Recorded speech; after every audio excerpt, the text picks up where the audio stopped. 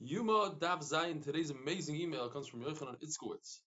He says that a while back you gave me a little bit of tachacha, how that it was wrong that I should always skip ahead to the current daf and catch up later. I would like to thank you for that advice as I skipped ahead and managed to keep up daily Baruch Hashem. While driving down to Orlando for Pesach, I decided to binge watch the Reb Eli show, and I'm happy to say that by the time I arrived in Orlando, I had caught up all the missing dafim of Pesachim. Unfortunately, my son was riding with me, has been turned off completely by this experience, may never do the daf again. It's like they say, you can't make an omelet without breaking a couple of shells. But seriously, after the drive, he told me how he's impressed with the dedication, that he would like to start it himself, and he can fit it into his base measure schedule. I decided to say that anyone who feels that they can fall behind and catch up later, trust me, it doesn't work. I believe that the Yetzer Hara uses this as his number one tool, and the key is to keep up with the klal. As they say, there's strength in numbers. And here's a beautiful motto that I think we would like to use for the future. Keep up first, catch up later. That should be the new motto, he says. Best regards, and thank you again for an amazing job. May Hashem bench you and your family many times over. Amen. Below is a picture of me learning the daf on the way to Orlando with my phone on the dash and my eyes on the road. Here he is, Rabbi Yochanan Itzkowitz. So as we were discussing yesterday, famous machlokes in Shas, whether Tuma Hudra b'tzibur or Tchuya b'tzibur. Do we say that when the tzibur is tameh, the Tuma doesn't exist, and you don't have to look for someone who's tar, etc.? Or perhaps it's Dechuya. But the Eved, you could be makriv the carbon when the tzibur is tameh. Rav Nachman holds Hudra, Rav Sheshes holds Dechuya. The Gemara brings a raya from the Brisa that says that if while the kohen is performing the minchas ha'omer, he realizes that it's tameh, he should go ahead and look for an omer that's not tameh. So from here you see that it's dechuya, because if it's tuma hudra, there's no need for him to go look for another omer. And the Brisa continues and says an amazing lashon that if there's no other omer, there's no other barley around, so they tell him havei bikeach ushtoik, be wise and quiet. The wise are usually quiet.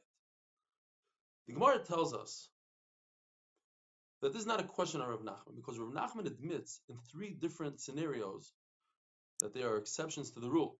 And this is one of them. Shirayim, any time that the kohen gets to eat from the carbon, so in a minchas ha'omer, the kohen gets to eat.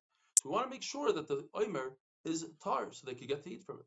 That's exception number 1. Exception number 2 is that when it's a carbon tzibur that's loy kavua zman, for instance, if it's an avodah zara par that you bring when Klal Yisrael sins and does avodah zara because the Sanhedrin told to, so that it's not kavua zman, it's not on a specific date.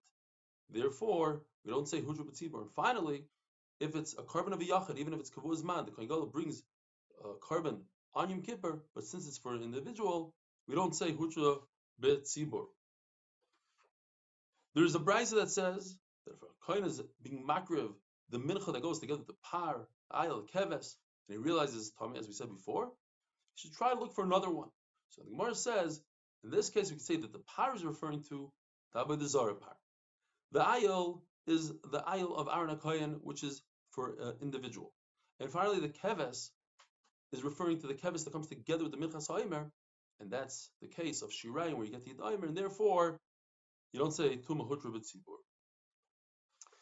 There's brises that tell us that the tzitz that the kohen gadol wears on his forehead comes to forgive, so to speak, to be mechaper on tuma, and that is if the blood, the meat, the chaylev become tamei, whether it's b'shogig, b'mezid, ba'oines, b'ratzin, yachad and tzibur. The tzitz is meratzis. From over here you see, if you need the tzitz to be mechaper, be meratza, b'tzibur, so you see it's not hudra, because if it's hudra, we don't need to come onto the tzitz. It doesn't exist. Obviously it's dechuya, and we need something else to help us out, the tzitz. Well, we could be doichak and say that brisa is referring to only yachid, and the rabbim is talking about something else, or it's talking about the rabbim, but the rabbim is loy kavua zman. The problem is that we have a mefurish brisa, not like Rav Sheshes. The brisa says that the tzitz obviously comes to be meratza for tuma shehudra, and that's not like Rav Sheshes. That's the exact lashon of Rav Nachman, the tuma hudra. And the brisa goes on to say it cannot be that it comes to be meratza if a kohen has a machshava to eat the carbon outside of its allotted time or outside of its allotted place, because those are mefurish psukim. It must be that the tzitz comes to be ratza for tuma shehudra. Yet it's not the end of the world, because Rav Sheshes has who to be samechan. Kadayu Rav Shimon bar Yochai lismoy chalav. Shimon bar Yochai holds that the tzitz is meratza even if the kohen gadol is not wearing it on his forehead; it's hanging up in the closet. Whereas Rabbi Yehuda holds it's only meratza when the kohen gadol is wearing it. And Rabbi Shimon proves his point from Yom Kippur. Kohen gadol doesn't always wear the tzitz when he goes in the Kodesh Kodashim. He's not wearing it. Nevertheless, it has to be meratza the korbanos in the Kodesh Kodashim. And Rabbi Yehuda says, "What's your raya? On Yom Kippur, that's a carbon for the tzibur and tumah hudra b'tzibur." Obviously, Rabbi Shimon holds that it's tumah dechuya, and therefore you need the tzitz. And the reason why it's meratza is because the kohen gadol doesn't have to wear it, even if it's hanging in the closet. It's still meratza. So Rabbi Sheshes will hold like Rabbi Shimon bar Yochai.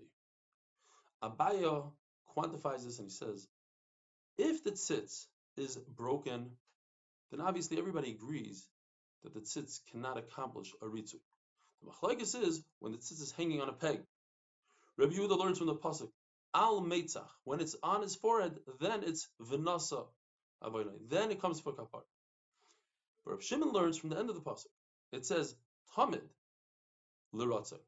No matter what, even if the kohen gadol is not wearing the tzitz, it comes to give a kapara, because it cannot mean that tamid, the kohen gadol has to wear it always, because the kohen gadol sometimes goes to sleep, sometimes he uses the restroom. So therefore, tamid must mean l'ratzon. It always gives a kapara, even when he's not wearing it. And Rabbi Yehuda says the word tamid comes to say that the kohen gadol should not be mesiach das. He shouldn't forget about the tzitz, even if he's not wearing it. He must think about it, like we say by tefillin, that you mechuyev to constantly touch the tefillin on the head, tefillin, so that you remember that you are wearing tefillin. And it's a kavachomer from the tzitz, that if the kohen gadol constantly has to remember, he can't be mesiach das about the tzitz. And the tzitz only has one mention of HaKadosh Baruch Hu, Kodesh L'Hashem. Tefillin, which has many more mentions of HaKadosh Baruch Hu, certainly cannot be mesiach das. Have a wonderful day.